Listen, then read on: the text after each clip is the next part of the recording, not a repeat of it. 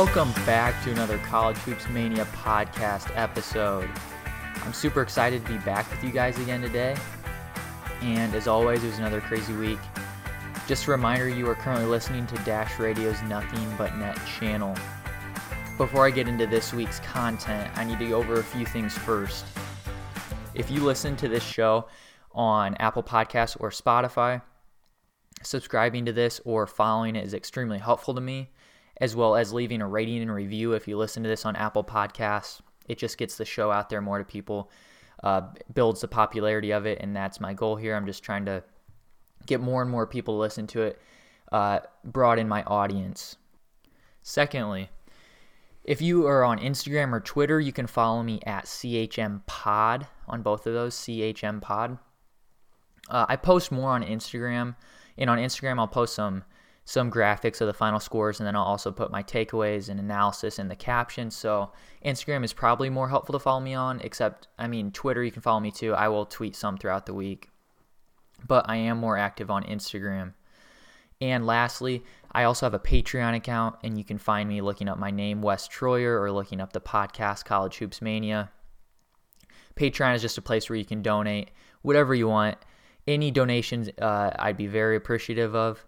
As little as $1 doesn't matter. I'd be very thankful for any donation that you'd be willing to give. All donations will be used to help the podcast, get better equipment, stuff like that. So without further ado, let's get right into the show today. First things first, I was fortunate enough to be able to interview Hall of Fame sports writer Dick Weiss, also known as Hoops. Dick Weiss, like I said, in the National Sports Writer Hall of Fame. He's also wrote in, I believe, 16 books, and some of those he co-wrote with coaches such as Dick Vitale, John Calipari, and Rick Pitino, and he also wrote a tribute book to Mike Krzyzewski. He's a terrific sports writer, and he's been covering the game for a really, really long time. And so without further ado, here's my conversation with Hall of Fame sports writer Dick Weiss.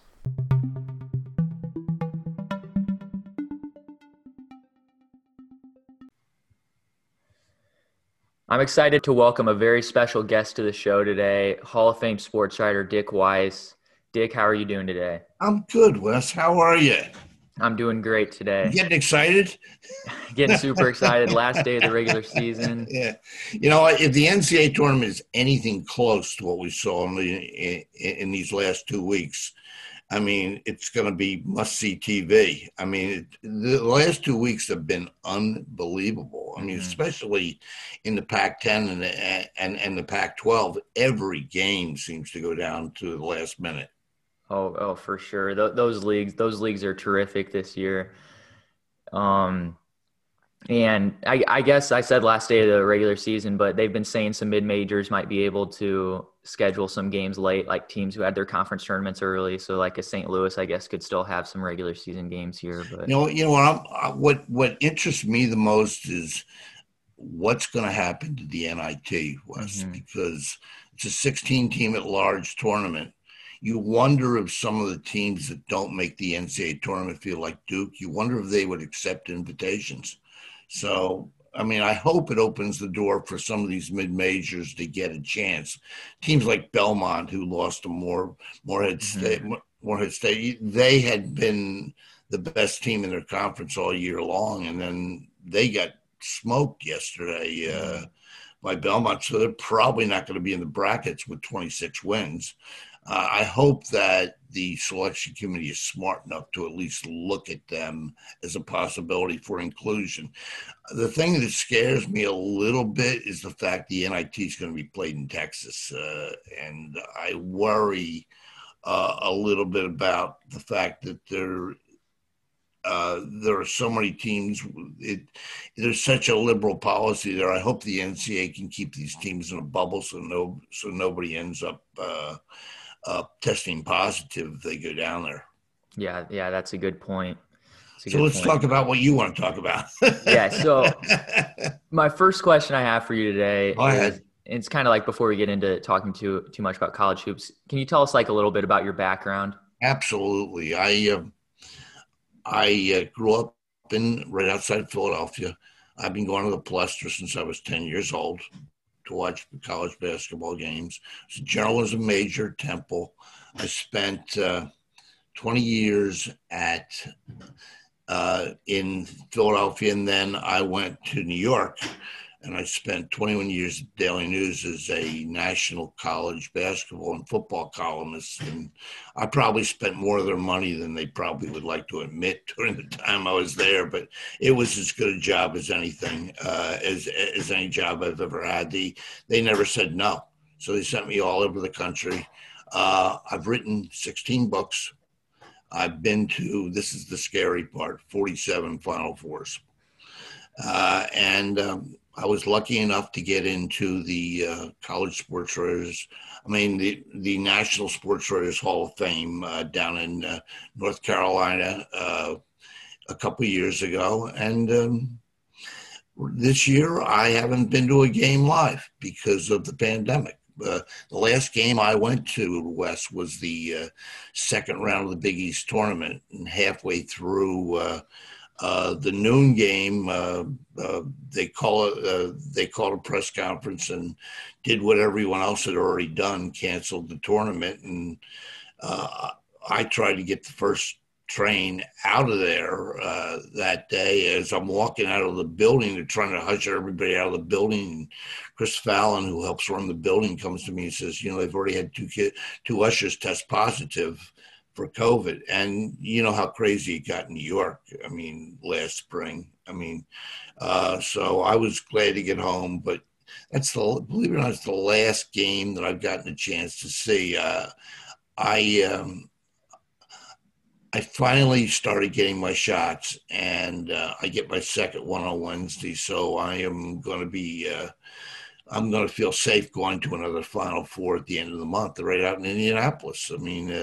It's going to be different this year. Limited fans, no real personal contact with the coach and the players, but I feel like I don't want to miss this streak now, because my ultimate goal is probably to get to 50 Final Fours before I turn into a patron of the arts.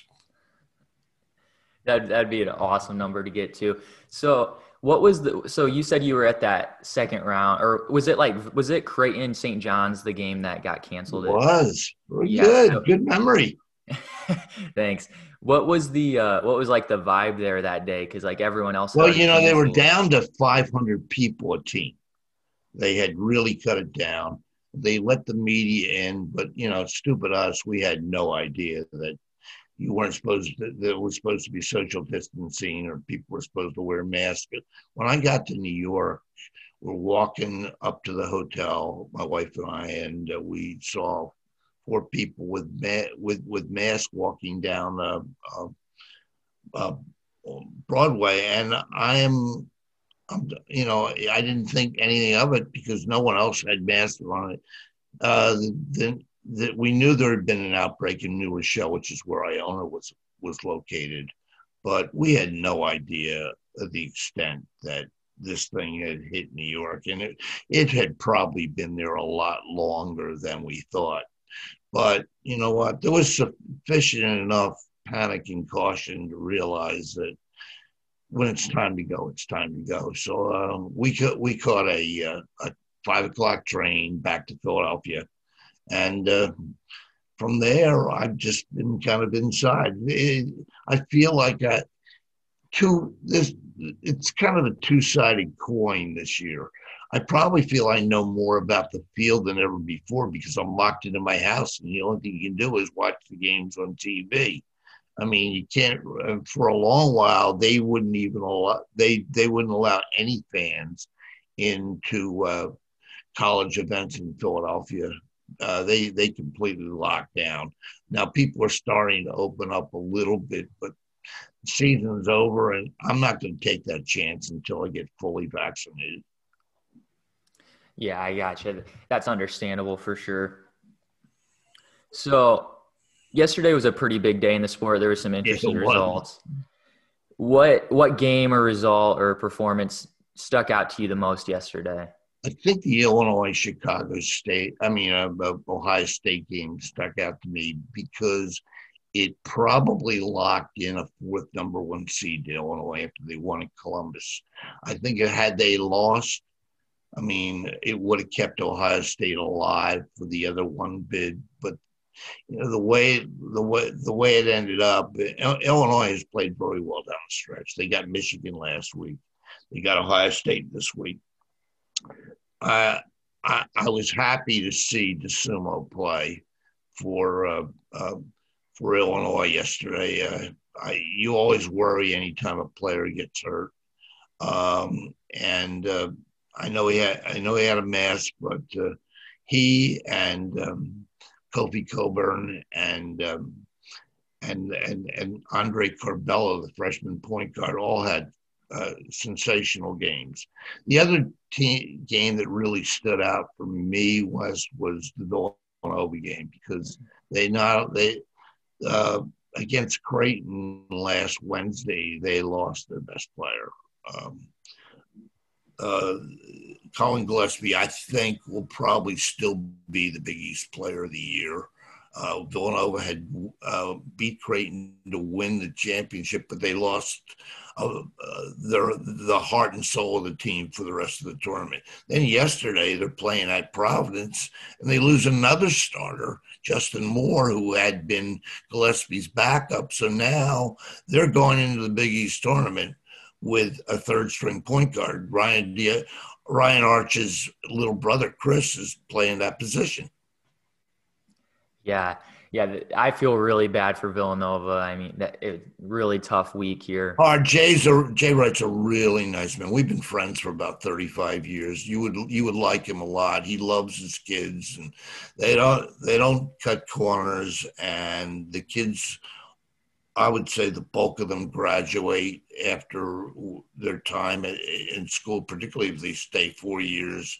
He's starting to produce multiple pros now in the last 4 or 5 years. Mm-hmm. And I don't know that they had a team that was good enough to play with Gonzaga or Michigan or even Baylor, but I think they had an outside shot to get to a Final Four if they were completely healthy and shot threes, which his teams, by the way, usually do in March. I mean, when they won the tournament in 2018, they won all their games by double figures, and they made multiple threes in every game down the stretch, including 2018 against Kansas in the national semifinals in Houston. So this team had that type of three-point shooters. They can go off the rails, which is what they did against Butler last weekend when he shot 2 for 27 from the three, which is probably the worst performance I've ever seen by a Jay Wright team. But normally they'll give you double-digit threes, and it makes them dangerous because they can score from multiple positions. But now I think that they're in for a tough haul, and that Big East tournament is suddenly wide open. Yeah, it sure is. The Big East tournament could honestly have a bid sealer in that, and it could. Well, they have Big East, I guess. Like Villanova's a lock and Creighton's a lock, but then after that, it's you got some bubble teams there. So you do. I mean, and what's interesting is, sadly, the second round this year is a no, I guess it's a quarterfinal of St. John's versus Seton Hall. Mm-hmm. So one of those teams is going to get knocked out. But this might be the type of year where Connecticut or St. John's might be able to pull it off. I don't know that Villanova has enough bodies and enough depth to get as deep into the tournament.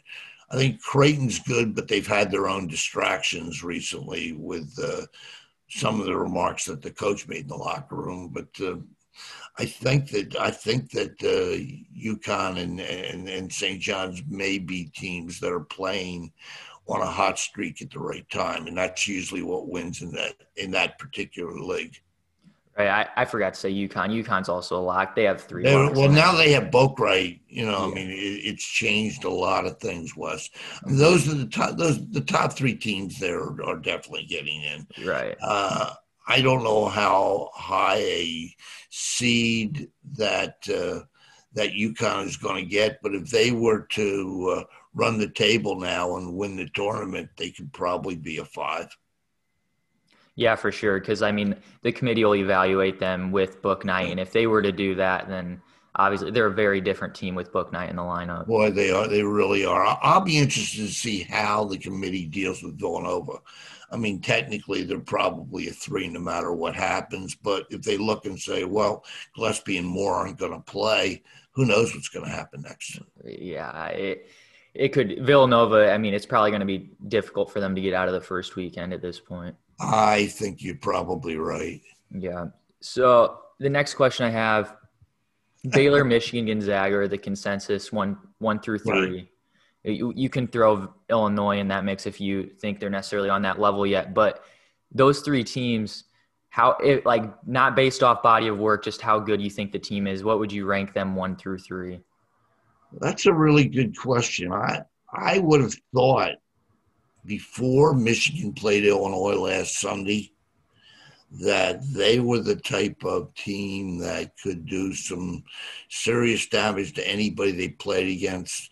But there's a reason Gonzaga's unbeaten. Everybody looks at their schedule and they say, oh, they play in the WCC. But, the December schedule that they had and the wins that they got over Kansas, West Virginia, and Iowa added up pretty quickly to a pretty good body of work.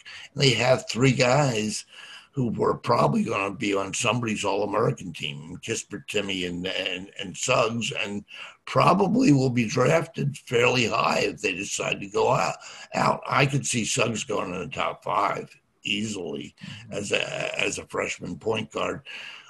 Nobody plays better defense in this tournament than Baylor. I think in March you usually win with guard play, and if you can take guard play away, it gives you a huge advantage. And if you look at the Baylor team, they have 2 players on that team, Vital, and I guess Davidson that could be candidates for National Defensive Player of the Year. And they have another guard, Jarrett Butler, who probably will be the Big 12 Player of the Year when it's all said and done over Cade Cunningham. So, I mean, I like teams that in a COVID year, you like to have teams that have guard play, and you like to have teams that have enough experience at key spots. They can do some damage.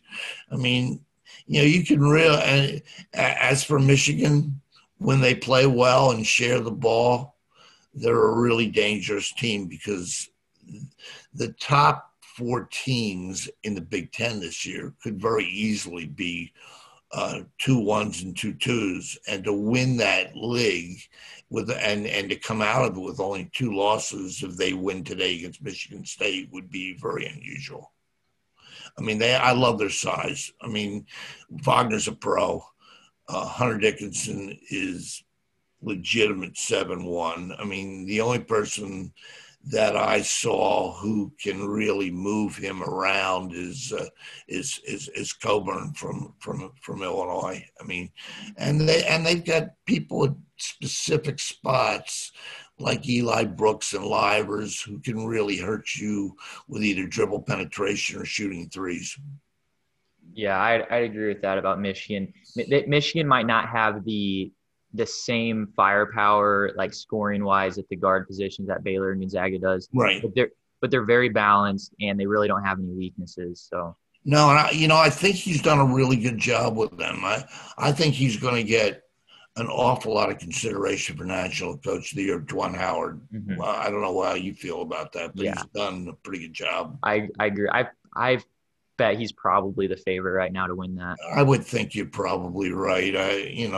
Look, the guys that finish unbeaten are number 1.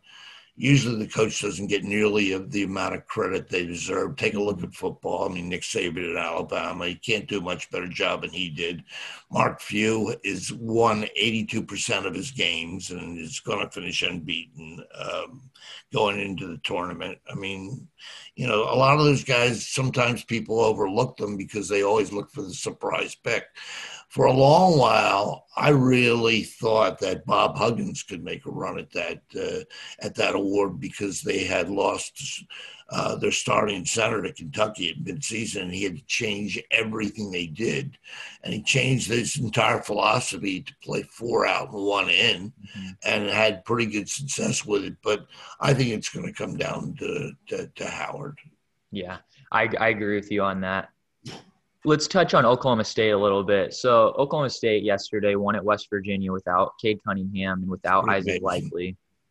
What are your thoughts on the Cowboys, and what do you think they're ceiling? Well, it's not so much my thoughts; it's what's the NCAA thoughts on the Cowboys. I mean, if they can get to the tournament without this appeal being settled, and it will allow them to play, they're a team on the rise. I mean, winning at West Virginia and getting 32 points from a sophomore guard who hadn't really been a focal point of what they did.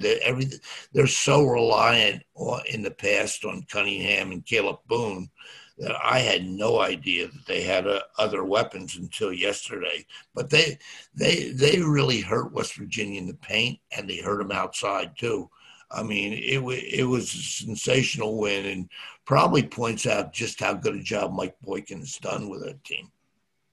Yeah, no doubt. And Oklahoma State played another game without Cade Cunningham against Baylor, and I think they were winning like 28 minutes or so into that game before Baylor went on a big run. But they have guys outside of Cunningham that can really play for sure. Right. I mean, I think it surprised people. You know, a lot of people were surprised when Cunningham went to Oklahoma State. I think most people didn't realize his brother was an assistant there. Mm-hmm.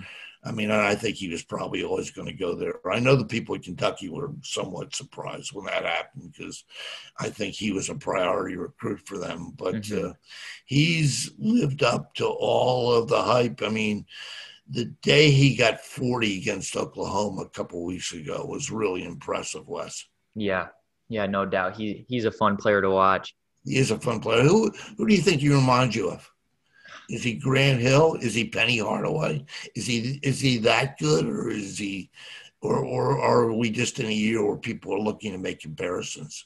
Yeah, I don't know if there's a great direct comparison for him. I personally think he's that good just because, I mean, a big question for Cunningham going into college was his three-point shooting. He's shooting over 40% from out there. I mean, he's a true point guard at 6'8", and like Oklahoma State hasn't really necessarily shot the three ball that well consistently all year. And so maybe his assist numbers are a little down than what maybe they should be, but right. I think he's a terrific passer as well. So I think he should be the number 1 pick. All right. Sounds good. I'm going to make you the next GM.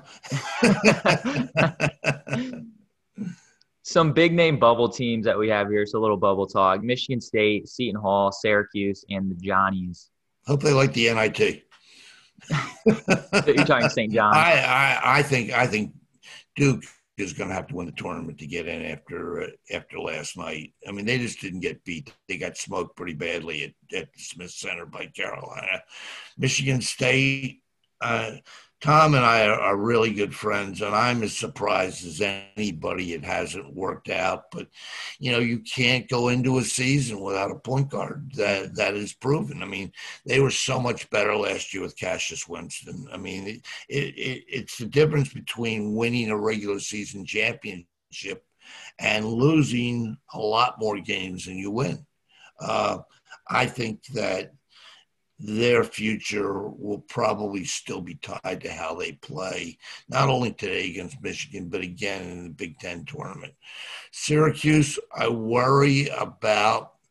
They have some wins, but they get some bad losses, and they lost a chance for a resume game late when the St. Bonnie's game wasn't played because the ACC was trying to make up for lost games. I think that would have been a really good game for them to have on their resume if they could have won it.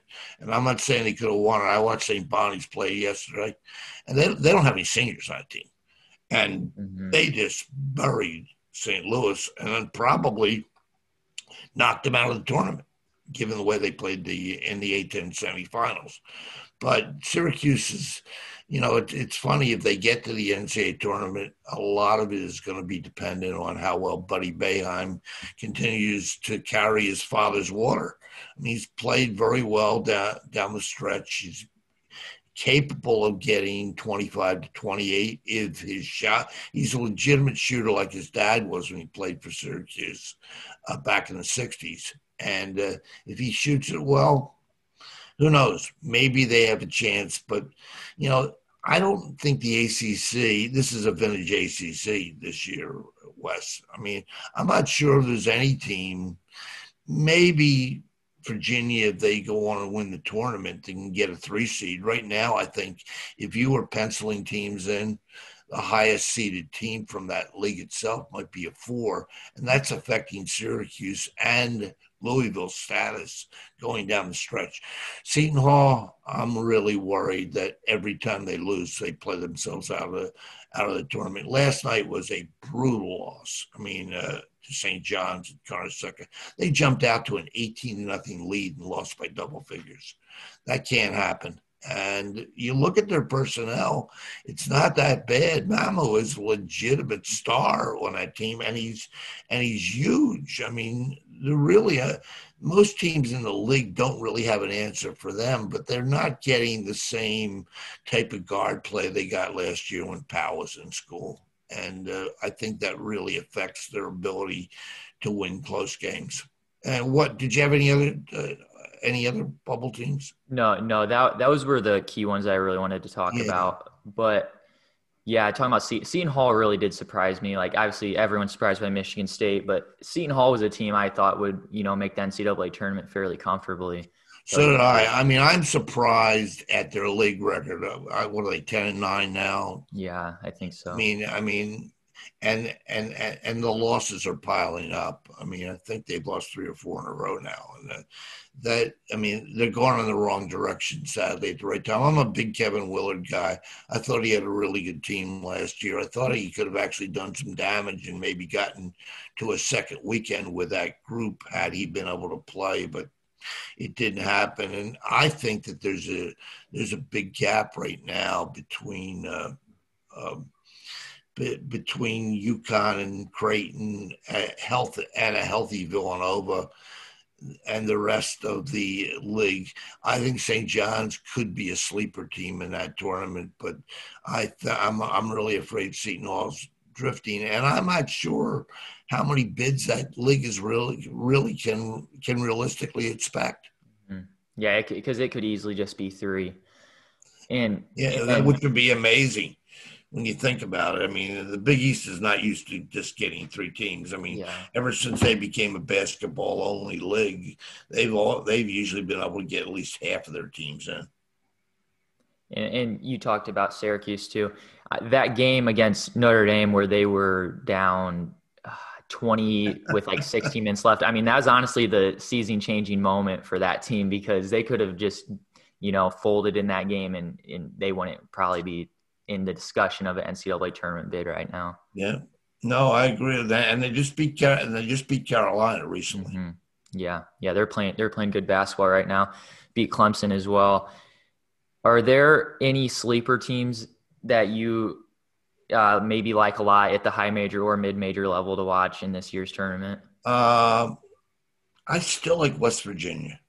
Now, I wouldn't say they're a sleeper team, but I think that they have the ability, if McNeil shoot and Sharman both shoot it, and I mean, they have 2 legitimate stars in that team, and Culver and McBride. If their auxiliary players shoot it well, I think they could be a dangerous team in a one-out situation because they're capable of scoring 80 points. And they're the only team that I know that has been competitive with Gonzaga down to the last 5 minutes.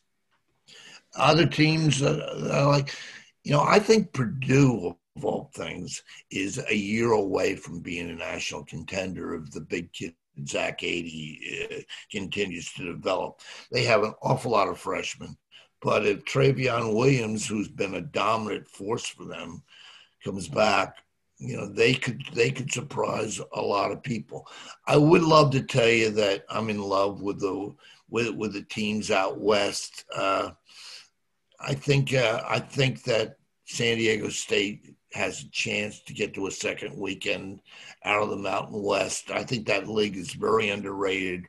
I think it has at least 5 teams, if you include Nevada, that will be on the board and have a chance to make the tournament. I don't think that many will. I think we'll probably have about 3 teams get in based on the tournament, but they have 5 teams that are that good, and that's in a year where New Mexico and UNLV are not playing their best basketball. So I like them. Other mid majors I would consider. I have a soft spot for Porter Moser because he used to be Rick Majerus' assistant coach at St. Louis, and he coached a Loyola team to a Cinderella Final Four a couple of years ago, and I think he's got a good team this year.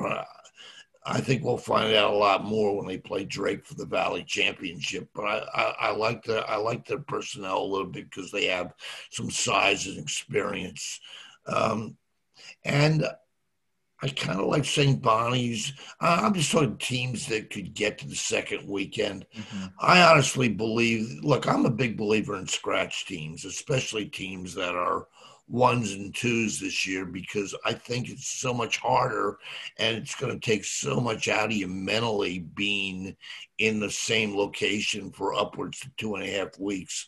I'd rather go with experienced teams with guard play. If you give me them, I have that I'm taking my chance. Look, I don't know about Alabama, but I do know this. I think Arkansas is really well coached, and I think that they've won 11 in a row now. And I think they're getting great play out of people like Moses Moody, who could be not only the Rookie of the Year, but make a run at the Player of the Year in the conference if coaches are watching.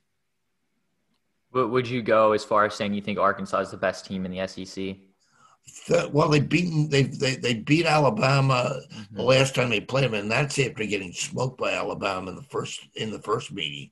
I mean, they controlled that game, and they really cut down Alabama's 3-point shooting in that game. He's a very good coach. I mean, I hope they keep him. I hope he doesn't do anything crazy like go to Minnesota if that job opens, because his dad used to coach there, and he's from Minnesota. Because I think he's found a home in Alabama, at Arkansas, and I think he can do some serious damage if he stays there. Yeah, I think that they're probably playing as well as anyone in the league. Now, there's always a chance Alabama could come out and do what they did in some games. I mean, they had 23 threes in one game this year. I guess it was Georgia. I mean, where they just blew people away, and they've got. If they're healthy and Jordan Bruner, who's another transfer from Yale, by the way, plays, they have physical size with Herbert Jones, and they've got at least 3 or 4 guys who can make threes on a consistent basis. Yeah, with like the way Nate Oates likes to play. I mean, drive it, layups, and kick out threes. That's just the way they play, and they're going to take a lot of threes. So They are. So like any given night, they could bury you with 23s like they've done this year, but they could also, Yeah, listen, if you're wed to the 3, you live by the 3, you die by the 3. It's just the way it is. I would prefer teams that I know are going to shoot like Gonzaga shoots close to 50. Okay, they don't have to make 1,000,000 threes to win the way other teams do, because they have such great balance and the ball movement is exceptional. Suggs does not play like a freshman, Wes. He really gets the ball to the right people. I mean, and Kispert probably has as good a mechanics for a jump shooter as there is in the country. Yeah, I'd agree with you there. Kispert's form it's clean and it's quick and it's crisp. Yeah. But Dick, that's all I have for you today. I really appreciate you joining the show. No problem, Wes. It was so nice talking to you. Are you going to do this when you grow up? I don't know right now. I mean, I would love to. I love doing this. I love following and talking college basketball in specific. So, I mean, I would love to. I don't necessarily know for sure if that'll be in my future, though. No, it's great. You know what? And when you do it, kind of keeps you attached to the game, because you look like you're totally prepared. You're a lot more prepared than a lot of people I've dealt with who are professional and do this stuff. Well, because they can actually talk about the game. Most people, they get you on, they ask you a bunch of questions that they've loaded up, but they can't really talk specifics about the teams they're asking about. And I think you've got to conquer that body of knowledge pretty effectively. I really appreciate that. It was really nice talking to you, and I really appreciate you coming Hey, it was on. my pleasure. Okay.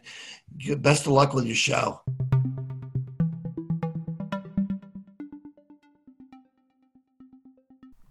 I would like to thank Dick again for joining the show, as it was a pleasure to be able to talk with him. But let's get right into the rest of this week's content. The first thing I want to talk about is, in my opinion, is the biggest headline of this whole week, and it's the Illinois Illini, who beat Michigan on Tuesday, and they beat Ohio State on Saturday. They picked up 2 big road wins. On Tuesday against Michigan, it was with Ayo Dosunmu. Illinois played 3 games without Ayo and went 3-0 in those games. And then on Saturday, they played Ohio State in Columbus, and Ayo came back, and Illinois won again. So I guess the discussion for today with Illinois is, should Illinois be considered in the class of Baylor, Gonzaga, and Michigan? So let's run it back a little bit. So earlier in the year, Illinois had a lot of hype around their name. Their fans were excited for this year. They thought this could definitely be a national title year. They kind of got playing, and, they weren't bad, but they necessarily weren't quite as good as what people thought. They were still a really good basketball team, though. But kind of their struggles were just inconsistency, particularly on the defensive end. They just weren't locked in possession to possession. We've worked our way through the year here a little bit, and, Illinois had some losses early, like to Rutgers, where defense really hurt them. They lost to Ohio State, where, defense really hurt them in the game. Maryland, they lost to. Some games like that where defense hurt them in. And now we're here, and Illinois is kind of looked at as, the 4th 1 seed, and it very well could be locked as that 4th 1 seed. I believe that Illinois is really locked as the 4-1 seeds, and that the 4-1 seeds are set. So I guess the question is, what is different about Illinois now? Why are they playing this good of basketball? What's the difference? In my opinion, there's 2 reasons for the difference of Illinois. Reason number 1, and in my opinion, it's the biggest reason, is just defensively, they are so improved. Defense, people talk about how good this team is offensively. This team actually rates as a better defensive team on KenPom than offense. Illinois is 6th in the country defensively, and they're 7th in the country offensively. So it's turned into a really complete basketball team. But I think they're really good inside because, Coburn defensively is terrific. He's a huge body with great size and great length, and, he walls up in there, puts his chest in, and, he's not going to get back down. So they have great interior defense. And then on the perimeter, their guards and their backcourt is really locked in defensively. Dosunmu can really guard when he wants to. Frazier can really guard when he wants to. Same with Curbelo. DeMonte Williams has been a good defender. Guys like that. Illinois has turned into a really good defensive team, and arguably a better defensive team than they are offensively. And the second reason is Andre Curbelo. So Curbelo was kind of a guy this year who had really struggled to necessarily score the ball, but has been an elite passer and an elite playmaker. But Curbelo has turned into, both of those things now, a great scorer and a great playmaker.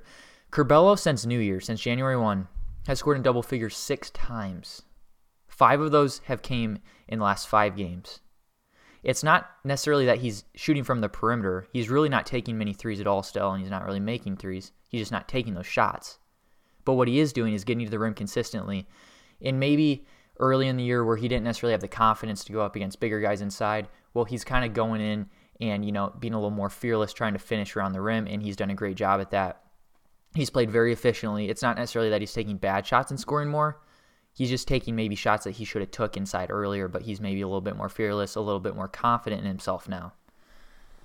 So for those 2 reasons, I think, is the main difference why Illinois is a lot better of a basketball team. And to answer the question is if they are in the class of Baylor, Gonzaga, and Michigan, yes. I don't really see how you can argue that they're not. If you want to argue that Michigan's not in the class of Baylor and Gonzaga, I can listen to that argument. In my opinion, Baylor and Gonzaga are 1A, and Michigan and Illinois are probably 1B.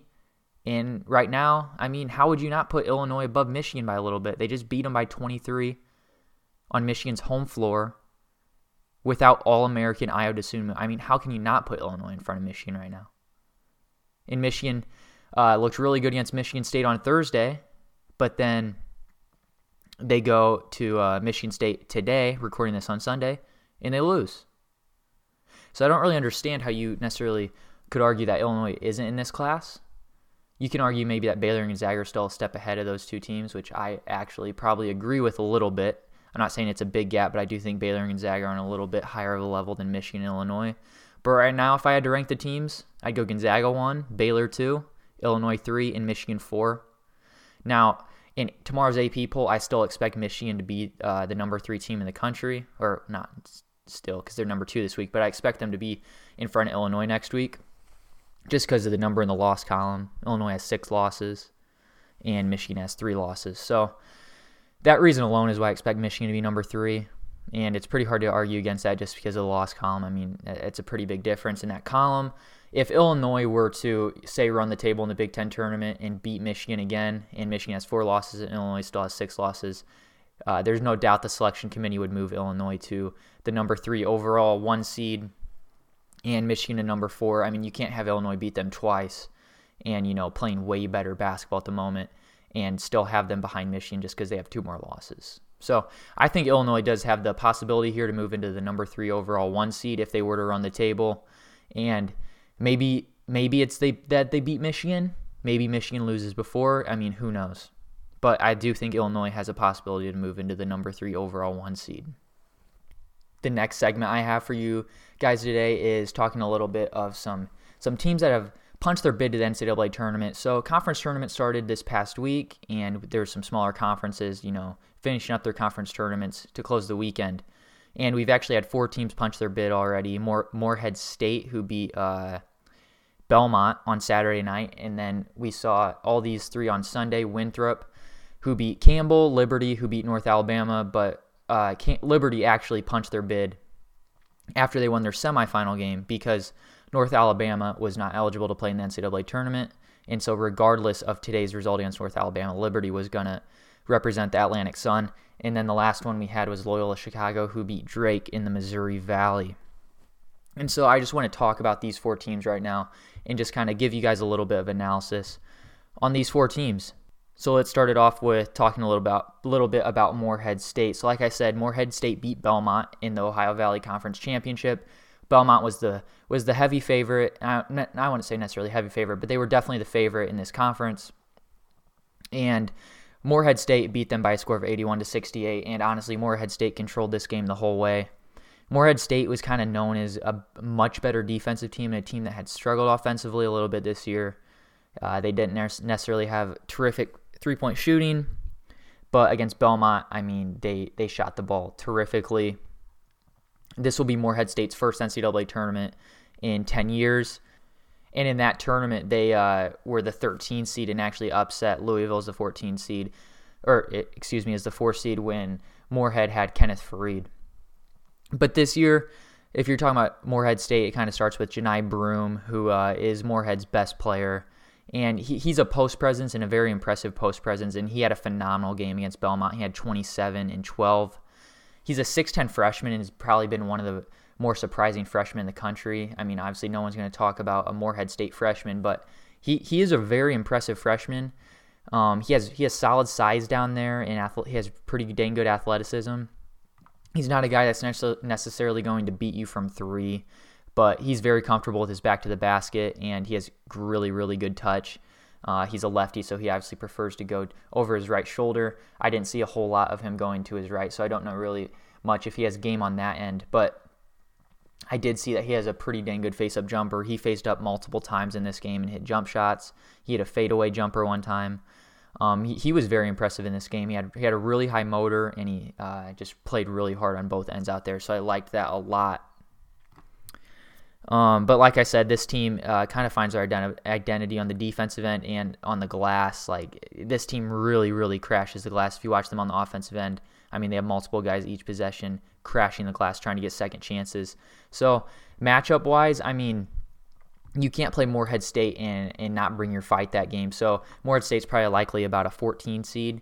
And I'm not necessarily saying I'd pick them to win a game, but if I'm a 3 seed playing them, you better be ready to fight, because that's kind of Moorhead's identity. They bring the energy, and they play extremely, extremely hard.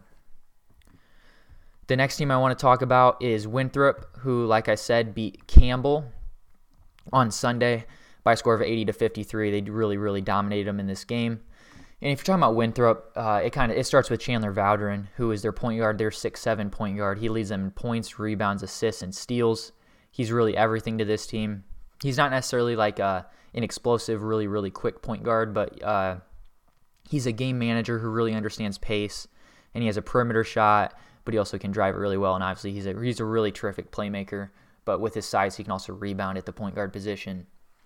But the story in their game against Campbell was their big guy, DJ Burns, who was a former top 100 recruit, and he actually was at Tennessee before he transferred to Winthrop. So obviously, he had some high praise coming out of high school. He obviously has potential, and he's really putting it to use at Winthrop right now. But in this game, Burns just dominated inside. He went 11 for 12 from the field with 22 points. Obviously, a lot of those were inside, but Campbell really just could not handle his size and physicality inside. He has really good footwork. That's what I really liked about him. He could spin. He had a good spin inside. And what I was probably most impressed about him was his composure inside. It wasn't necessarily that he was just kind of bullying his way in there and just being just kind of going in there head down, But he had vision around him, and you could tell he's a high IQ guy. Like, if they're going to double him, he didn't just barrel his way into the double. He tried to, he passed out of the double. He got the ball back out to his guards. So that's what I really liked about Burns. Winthrop is definitely a team that can make noise in March. I mean, this is a likely 12 seed. They've only lost one game all year long. But with Valdrin at the point, with Burns inside, and they have other really good wings out there. I really like Adonis Arms, who's a tough matchup on the outside with his length and his shooting ability. So I think Winthrop at the 12 seed, obviously depends matchups, but I don't see why Winthrop couldn't be a very popular pick in that 5-12 upset. The next team to punch their bid was Liberty. Like I said, Liberty, regardless of the outcome of the conference championship, was going to represent this conference. But talking about Liberty, so Liberty was a team that won their conference tournament last year because it got played before COVID hit. So they were going dancing. Liberty lost their 3 leading scorers from a year ago, and Scotty James and Caleb Holmesley were excellent, excellent players. They lost both of those guys. And Richie McKay has taken this group and done a phenomenal job. If you're talking about Liberty, it's what I really like about them is they have really, really good guards. And if you want to win in March, and if you want to pick a mid-major to maybe upset somebody, it's probably going to be somebody with really good guards. And Liberty has terrific guards. It starts off with Darius McGee, who is their best player, and he's only 5'9", but he's an extremely dynamic guard. He's terrific from the perimeter, but he also has the explosiveness to get by somebody, and he really showed that today. I mean, he made plays off the dribble. You saw him taking like sidestep threes, step back threes. I mean, super, super shifty. He's kind of a guard that likes to dance a bit and, gets the defense a little off balance. He's great at that. I mean, he's really tough to stay in front of. And not just Darius McGee, but their point guard, Chris Parker, who is a D2 transfer into the program. I mean, he's an extremely dynamic guard as well. This 1-2 duo in the backcourt is phenomenal. He's a little bit bigger at 6'1", but I mean, he's still a smaller guard. But he kind of has a similar traits to McGee. He's maybe not quite as good of a shooter. Like, he doesn't necessarily have the shot-making ability that McGee does. McGee is really able to make high-difficulty shots. Parker can do that, but maybe not to quite the same ability that McGee has. But these two guards are terrific guards, very, very quick. And when I look at maybe a possible Cinderella, maybe an upset pick, Liberty's pretty easy to see because of the guard play they have. And their three-point shooting as well. I mean, they shoot, I believe, 39% from the outside. Elijah Cuffey's a phenomenal three-point shooter. He's more of a pure shooter. He's able to slash a little bit, but he's typically a guy that'll stay on the outside, doesn't put the ball on the floor much. But he shoots at 40+% from outside, and he's an excellent shooter. Liberty doesn't really have great inside play, but their guards makes them a really intriguing pick come March. And the last team I want to talk about, Loyola Chicago. You guys know about Loyola probably a little bit. They've been ranked for a couple weeks now, and they beat Drake today 75-65, and that puts them at 2-1 against Drake this year. Their one loss coming by a point in overtime. And Loyola is going to be a popular pick. I mean, obviously you all remember what happened in 2018 with their Cinderella run, but the truth is Loyola is probably going to be a 7 or 8 seed. This ranks as the number 1 defense on KenPom. It's a really, really good defensive team that also has game on the offensive end, and I'll talk about that a little bit. So their offense runs through Cameron Krutwig, who's their big guy, and he was on the Final Four team. Krutwig's a true post, but what makes him so good and what makes Loyola so good is not necessarily just his ability to score inside, but he is very efficient at that, but it's his ability to pass. He has terrific vision inside, and he showed that today. He had 4 assists in today's game. I mean, if you want to double him, he's good at passing out of doubles, and you're probably leaving a shooter on the outside because Loyola has some pretty good shooting on the outside. Braden Norris is an excellent shooter. Uglot can hit some shots. Williamson can hit some shots. I mean, they have shooters out there. People have kind of brought up the question, is this team better than the Final Four team in 2018? You can certainly make a case for that. I mean, with the way this team defends, and maybe they're not necessarily as good offensively, but this is still a really good offensive team. I like this Loyola team a lot. If they happen to be an 8 seed, I mean, it's going to be hard to pick them to beat one of the 1 seeds because the 1 seeds are just so good this year. But hoping for them that they can work their way up to the 7 line, because honestly, they deserve to be on the 7 line. I mean, this is a really good team, and just because they play in the Missouri Valley Conference doesn't mean you need to disrespect them with an 8 seed. This is a 7 line or better team. This team can win games in March.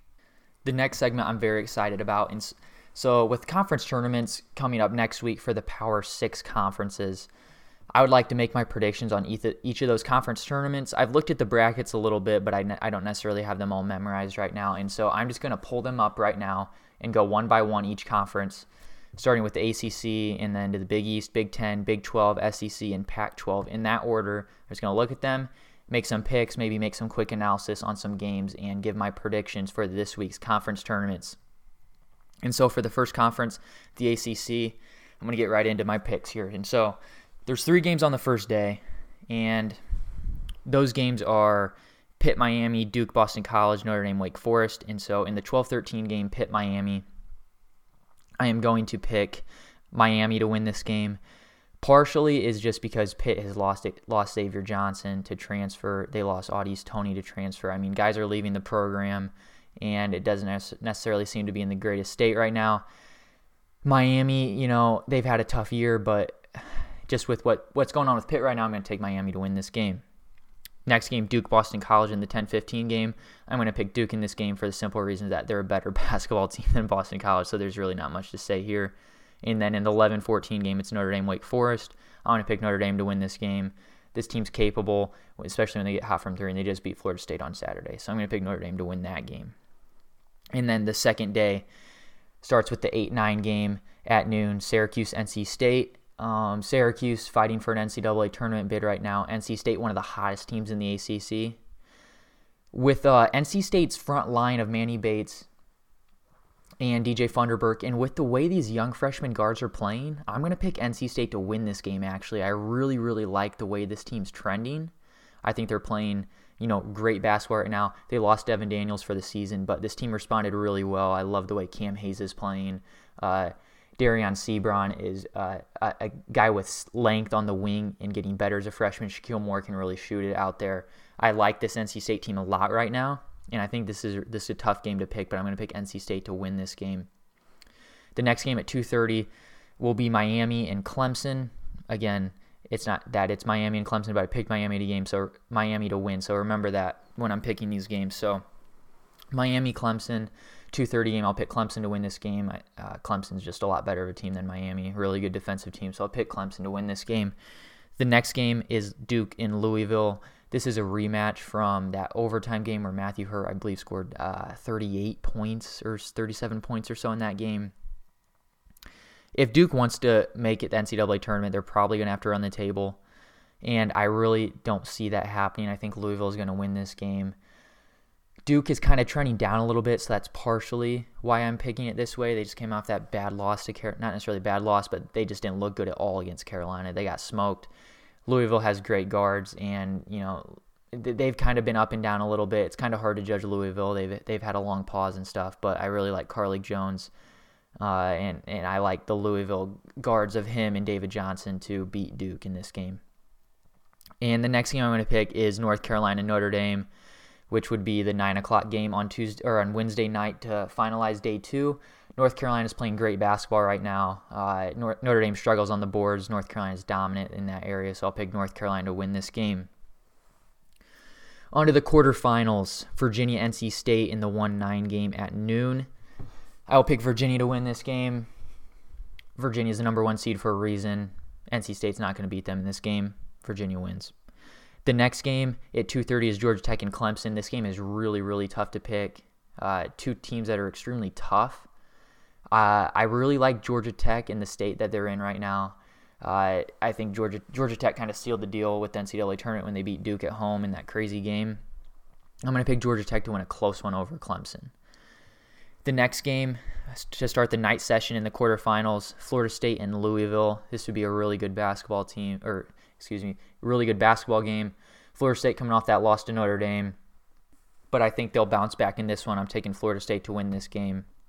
In the last game of the quarterfinals, North Carolina, Virginia Tech. I'm going to pick North Carolina to win this game just because Virginia Tech hasn't been able to play many games lately. I really like the way North Carolina is playing right now, so I'm going to take North Carolina. On to the semifinals, Virginia and Georgia Tech. Georgia Tech has lost 2 tough games to Virginia this year. I'm actually going to take Georgia Tech to win this one. I really, really like this Georgia Tech team right now. Jose Alvarado is just really good at the point guard position. He'll win that. He's going to win that matchup with Kihei Clark, and I think Georgia Tech will be able to slow down Hauser and Huff enough to come away with a win in this one and avoid the season sweep of Virginia. Virginia is not going to beat them 3 times, so I'll take Georgia Tech. In the other semifinal game, Florida State and North Carolina. Both of these teams, really, really athletic and long. Both have size. Really terrific matchup. North Carolina beat Florida State in the last one, and I'm going to take Florida State to win this game. I think Florida State's the best team in the ACC, and it'll be a tough game, but I think Florida State will win it. And then for the championship game, I have Georgia Tech and Florida State, and I'm going to pick Florida State to win the game. Like I said, I think Florida State's the best team in the ACC. I think in a tournament format, they're really hard to prepare for. Obviously, all these ACC teams have seen them, but still, Florida State, coming off a game the prior day, I think Florida State's really hard to prepare for and really hard to play with the size, the physicality, the athleticism that they have. I ultimately think their size would be a little bit too much, and I think they will win the ACC tournament championship. On to the next conference, the Big East. So the first day games here. The first one I'm picking, Georgetown Marquette in the 8-9 game. I really like Marquette right now. They recently beat North Carolina, and they're playing great basketball. I'll take Marquette to win this one. And the next game, Xavier Butler. I'll pick Xavier to win this game.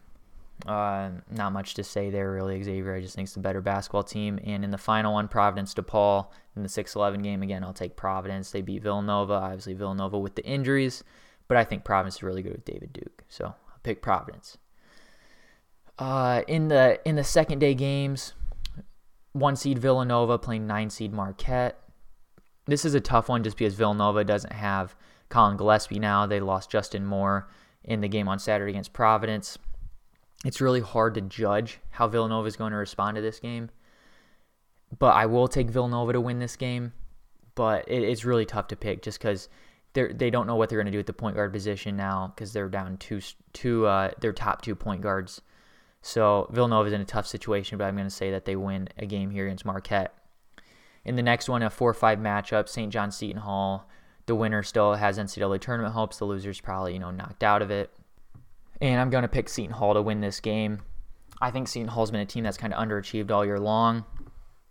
It's time for them to play basketball. It's kind of a fresh start for them. I love Mamu at the point forward position. He's a super tough matchup. I'm going to take Mamu Kelishvili and Seton Hall in this game. Next game, Creighton Xavier. Creighton dealing with the off-the-court distractions with Greg McDermott and what he said in the locker room. So it's also kind of hard to judge how Creighton's going to react. But I will take Creighton to win this game. Ultimately, it'll just be a little bit too much for Xavier, the better basketball team. And in the last game of this day, 3 seed UConn playing 6 seed Marquette. I'm going to pick UConn to win this game. UConn is a different team with James Bouknight in the lineup. They're playing great basketball, and Bouknight is one of the best players in the country. The semifinals, I have Villanova and Seton Hall. and I'm going to pick Seton Hall to win this game. I don't think Seton Hall is going to lose another game to Villanova. Villanova isn't in the best state right now, so I'm going to pick Seton Hall to win this game. And in this other semifinal game, Creighton and UConn, I'm going to pick UConn to win this game for similar reasons. Creighton's off-the-court distractions, and I just think UConn is playing great basketball right now. And then for my championship game, I have Seton Hall and UConn, and pick UConn to win this game. I think UConn's playing the best basketball in the Big East, and they're ultimately going to come out with the Big East championship this upcoming week. The next conference may be the conference that people are most excited for to see, the Big Ten. And so the first day games here, 13 seed Minnesota against 12 seed Northwestern. I'm picking Minnesota to win this game. Marcus Carr will be a little bit too much for Northwestern in this game. And then the second one, Penn State and Nebraska, an 11-14 game, picking Penn State to win this one. Penn State just beat Maryland, and Penn State's a better basketball team, so Penn State will win this game. And then in the 8-9 game to start the second day, really intriguing game, Maryland and Michigan State. Michigan State playing really good basketball as they just beat Michigan, and I'll pick them to win this game due to Michigan State kind of having more confidence right now. Maryland just lost to Penn State today as I'm recording this on Sunday. Michigan State feeling really good about themselves, although Michigan State can lose this game and still afford to get into the NCAA tournament. The next game, 5 seed Ohio State. Crazy thinking that Ohio State's playing on that second day and playing Minnesota. I'll pick Ohio State to win this game. I mean, Ohio State is probably still a top 2 seed. Ohio State will beat Minnesota. In the next game, 7 seed Rutgers playing 10 seed Indiana. Two weird teams. Indiana's 12-14 now, been highly inconsistent, and Rutgers has also been extremely inconsistent, but I'll take Rutgers in this game. And in the last game on this day, Wisconsin and Penn State. Wisconsin's been a team that's struggled to beat everyone that's better than them, but they beat everyone worse than them. I'm taking Wisconsin in this game. They're better than Penn State. And now to start the quarterfinal matchups. The first game, a rematch again with Michigan and Michigan State. Michigan State won the last one. I'm taking Michigan to win this game. They're not going to lose back-to-back games to Michigan State. And then in the 4-5 matchup, Purdue and Ohio State. Purdue beat Ohio State in a game this year. Or they actually swept them this year, but one of the games came on a game-winning 3-point shot from Jaden Ivey. Ohio State's going to get revenge on Purdue and win this one. In my next game, I have Illinois and Rutgers. It's hard to see Illinois losing right now. They're arguably playing the best basketball, not only in the Big Ten, but in the country, and Illinois will beat Rutgers in this quarterfinal matchup. And the last one, I have Iowa and Wisconsin. These two teams they played each other on Sunday today, and so they could definitely play each other, 4 days, 4 days later. Iowa had Joe Wieskamp get hurt in this game, and so his health's a big factor in who I think will win this game. I'm actually going to pick Wisconsin, though. I like the way they looked against Iowa. They're going to be angry from that loss and want revenge on them. I'm going to pick Wisconsin to upset Iowa in the quarterfinal matchup. And then in my semis, I have Michigan and Ohio State. These two teams played one of the best regular season matchups just a week or two ago, and so they could easily get to play each other in the semifinals again. And in this matchup, I'll pick Michigan to win this game. Michigan won round 1. I think their size is a little bit too much for Ohio State. Hunter Dickinson, Ohio State doesn't have the size and the height to really handle that. So I'm taking Michigan to get to the championship game. And then my other matchup, I have Illinois and Wisconsin. I'm picking Illinois again. They're playing the best basketball in the Big Ten. That's enough said right there. And then a championship game, Michigan and Illinois, the 1 and 2 seeds. Illinois recently just beat Michigan without Ayo Dosunmu by 23, and I'm going to say Illinois beats them again to win the Big Ten championship. Although Michigan's going to be angry about that loss, Illinois didn't have Dosunmu. Illinois will have Dosunmu in this game. I think that'll be the difference for why Illinois can beat them again. Illinois will win the Big Ten tournament championship. And then in the next conference, the Big 12. Big 12 is extremely intriguing. The top 7 teams are top 18 teams in America right now in this current week's AP poll. The first game on the first day, 8-9 game between TCU and Kansas State. I'm taking TCU to win this game. And then the other one, 7-10 game, Oklahoma and Iowa State. Iowa State hasn't won a conference game all year. I'm picking Oklahoma, of course, to win that game. And then to start the next day, we'll have Baylor and TCU. I'm picking Baylor to win this game. Pretty self-explanatory there. And in the next game that day, in the 4-5 matchup, West Virginia and Oklahoma State. Super, super intriguing matchup. Although Oklahoma State is playing great basketball right now, they just won on Saturday without Cade Cunningham, without Isaac Likely against this West Virginia team. West Virginia is going to get revenge in this game. I think West Virginia is a really good basketball team, and you can make a case they're the second best team in the Big 12. In the next game, we have Kansas and Oklahoma. This is a really difficult game for me to pick. Kansas just had the weird game against UTEP, but then before that they beat Baylor. Oklahoma's had a weird stretch here. I am going to pick Kansas to win this game. I think it's a very close game, and these two teams are pretty even in my mind, but I will pick Kansas to win this game. And then the last matchup, Texas and Texas Tech. I'm going to pick Texas to win this game. I think Texas Tech's a really good basketball team, and this will be a battle, and this is a pretty amazing quarterfinal matchup, but I will pick Texas to win this game. I think Texas's guards are better. I really like this Texas team. And then in the semifinals, then we'd have Baylor and West Virginia, and I'll pick Baylor to win this game. These two teams just played a heck of a basketball game in a game that went overtime. West Virginia lost a heartbreaker. I'm going to say Baylor holds on and beats West Virginia in another close game. In the other semifinal, we have Kansas and Texas. I will pick Texas to win this game. Like I said, I really, really like their guards. I think Texas is a Final Four threat and a team that can get there.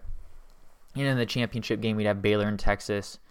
These teams only played once this year, and were a game where Baylor won. It was a really entertaining game, and Baylor played arguably their best basketball game of the whole year against Texas. I'm going to say Baylor wins it and wins the Big 12 tournament in a pretty close game against Texas. Texas has the guards to play with Baylor's guards, but ultimately Baylor's guards are a little bit better. And I do like Texas that they have Jericho Sims. I think Kai Jones and Greg Browns are mismatch nightmares, but Baylor's guards are just so terrific. Davion Mitchell, Jared Butler, and defensively Baylor is really, really good. I'll pick Baylor to win the Big 12 tournament. And then the next conference I'm picking is the SEC. There's only one game on that first day, and it's A&M and Vanderbilt. There's really not too much to say here, but I'll take Vanderbilt to win this game. And then the following day, Kentucky, Mississippi State in the 8-9 game. I'm going to pick Kentucky to win this game. Kentucky just had a really good game against South Carolina on Saturday. I think Kentucky will win it. In the next matchup, we have Florida and Vanderbilt. Florida lost to Tennessee today, but I will take Florida to beat Vanderbilt in this game. In the 7-10 game, we have Missouri and Georgia. I'll pick Missouri to win this game. They've kind of had a downfall here towards the end of the season, but I still think Missouri will win this game and advance to the quarterfinals. And in the last game in the second round, 6 seed Ole Miss playing 11 seed South Carolina. I'll pick Ole Miss to win this game. Ole Miss, when they play really good basketball, I mean, they're tough to beat. They're good defensively, and Devontae Shuler's a terrific guard. In the quarterfinals, we have 1 seed Alabama playing 8 seed Kentucky.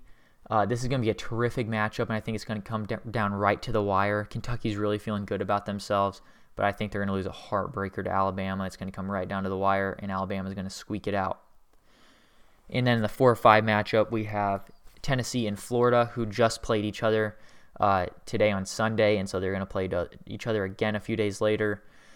I'm going to pick Tennessee in this game, mainly just because Tennessee, when Tennessee is really good, they're really hard to beat, but they're obviously an extremely inconsistent team, but I'm going to pick Tennessee to win this game.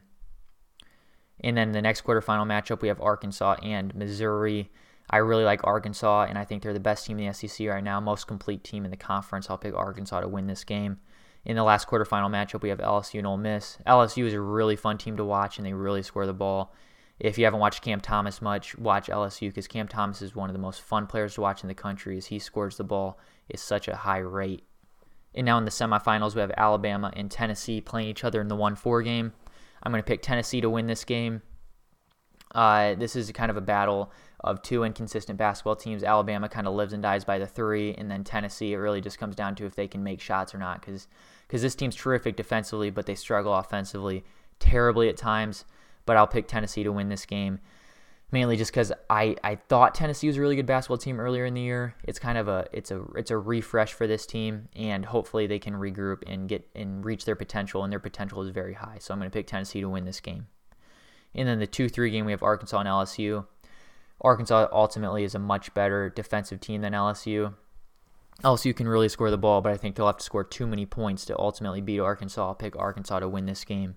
And then the championship, we have 4 seed Tennessee playing 2 seed Arkansas, and this is a game where I'm going to pick Arkansas to win this game. There's just a lot to like about Arkansas. They've only lost 2 games with Justin Smith in the lineup, and they're the best team in the SEC. They're playing the best basketball in this conference. I'm taking the Razorbacks to win the SEC Tournament Championship. And then for the last conference, now I have the Pac-12, and I've been going a little bit longer than I wanted to, so I'm going to go through this pretty quickly here. And so in the 8-9 game, we have Arizona State and Washington State. I'm going to pick Arizona State in this game. 7-10 Utah-Washington. I'll take Utah. They just beat SC, actually, so I'm going to pick Utah. And then 6-11, we have Stanford and Cal. Hopefully Oscar da Silva can play. I'll pick Stanford to win that game. In the 1-8 game, we have Oregon and Arizona State. Arizona State is supposed to be a really good basketball team, so this is a trap game for Oregon. And Arizona State is a team that, if they're playing their best basketball, could make a really deep run in the Pac-12 tournament. But I'll still pick Oregon to win this one. In the 4-5 game, we have UCLA and Oregon State. I'll take UCLA in this one. In the 2-7 game, we have SC and Utah. SC trying to get revenge on Utah, and I'll take the Trojans to win the game. And in the 3-6 game, we have Colorado and Stanford, and I'll take Colorado to win this game. And so for the semifinals, we have Oregon and UCLA. Should be a really, really good matchup. But I'll take Oregon to win this game. They're the best team in the Pac-12. And then in the 2-3 game, we have USC and Colorado. And I'll take USC to win this game. I think these two teams are pretty evenly matched. This would be a tough one. But I think USC will win this game, get to the championship. And then this is chalk here with 1 playing 2, Oregon, USC, and I'll take Oregon to win this game. Oregon, when healthy, has been a really, really good basketball team this year, and they are healthy now. Chris Duarte is arguably the best guard in the country, and I love the way they play positionless basketball. This Oregon team is really, really dangerous and, can make a deep run in the NCAA tournament. And to close my podcast today, I would like to answer a few Instagram follower questions that I was asked on Instagram.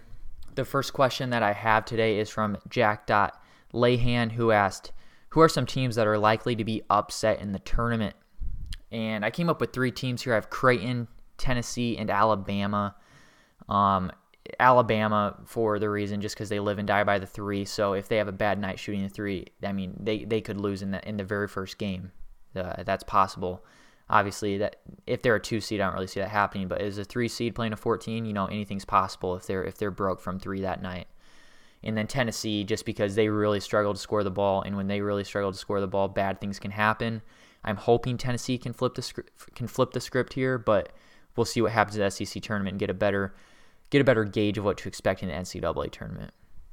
And then Creighton's been dealing with off the court stuff with Greg McDermott and using the words that he did in the locker room, and he's suspended now. And so Creighton, with the distractions they have, I think Creighton's a team that's likely, or high possibility of being upset in the tournament.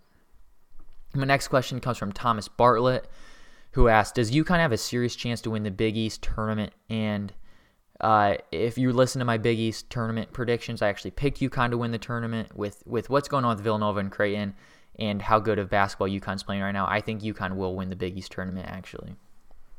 My next question comes from Bray Christie 1, who asked, who's the scariest team outside of Baylor in the Big 12? I don't have a single answer for this one. It's hard for me to pick. I think it's between West Virginia and Texas. I think Texas because of the guards that they have, along with Jericho Sims at the 5. And it's kind of similar for West Virginia because, both of these teams just have scores. They have guys that can get their own shot. I like West Virginia's size a little bit better. Their guards are a little bit bigger. I think Sherman's awesome. McBride, Sherman, and McNeil can all get hot and take over a game at any moment. So I think it's between those 2 teams for the next scariest outside of Baylor and the Big 12. Carson J. Halford asked, can Oklahoma State make a Final Four? I think they can. I think Elite 8, Sweet 16 is probably a little bit more realistic for this team. But what's really what I like a lot about Oklahoma State is the fact that, and I've been saying this on my Instagram posts if you've read them, but the word to describe this team is fight. For 40 minutes, this team just fights.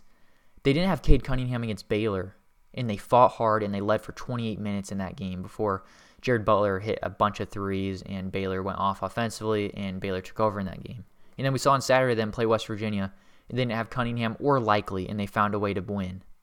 Oklahoma State is a really, really good basketball team, and with the way they fight and how hard they play, they're really tough out in the NCAA tournament. So I would say it's possible Oklahoma State could make a Final Four. My next question comes from Nolan.Ashburn, who asked, what ACC team do you think will make the deepest run in the tournament? I'll pick Florida State here. I think Florida State's hard to plan for, in a tournament format with not having much time to prepare for a team.